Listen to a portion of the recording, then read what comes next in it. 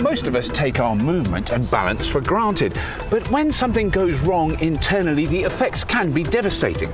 So scientists here at Oxford are hoping to reverse some of the damage that neurological disease or strokes can cause and get people moving again. But how, you may ask, are they going to do it? And what has this old wooden box got to do with cutting-edge research? Jo, can you explain? Well, so the answer to your first question lies in better understanding the reflexes in our body. Right. And to understand that, I need to introduce you to a rather unusual friend of mine over there. Hello, I am Marty, and unlike most robots, I am built a lot more like a human. He's pointing at me. That is amazing. Artie is built just like us. To make any of the joints in our body move, we have these pairs of muscles. They're called antagonistic muscles.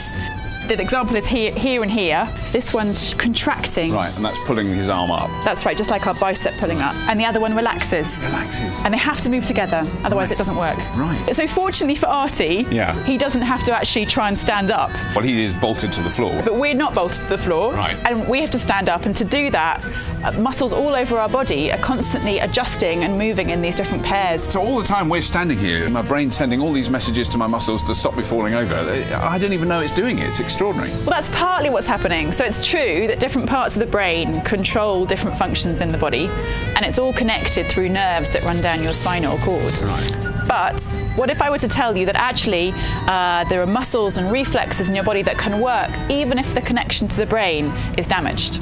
I didn't know that. Wow, goodness me. So is this where the mysterious box comes in? That's right. Right. So let me introduce you to Professor Zoltan Molnar. He's a neuroscientist here at Oxford. How do you do, Professor?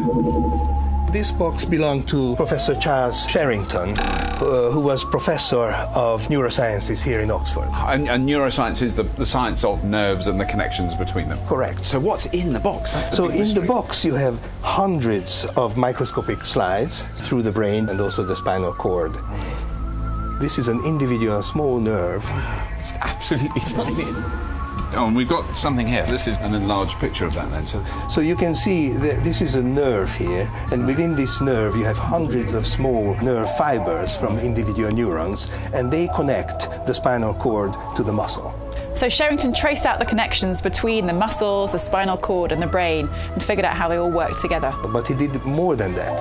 He also described the connections from the muscle through these nerves back to the spinal cord. Right. And this was a fundamental discovery, that there is a two-way communication between the spinal cord and the muscle.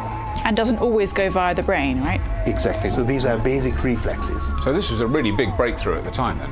It was. In fact, he described how nerves communicate with other nerves and with other muscle fibers, and he coined the term synapse. He also discovered these loops contracting some parts of the muscle, but relaxing others. And we can actually see them in action, can't we, by tricking someone's muscle to actually try and do that for real. Someone's muscle. What do I have to do? Is it going to hurt? So this is the device. Is it? And I'm going to put it here on your tendon. Right. And then it's stimulating your muscles, and they are tricked to send information to your spinal cord, and then they are contracting your biceps. It just did it. It's the system that sends information via the neurons in your spine and links together all the muscles' activities. And that helps your whole body balance really quickly in unpredictable situations. Oh, what? A bit like that? But disease can damage the nerve cells, affecting our movement and our balance.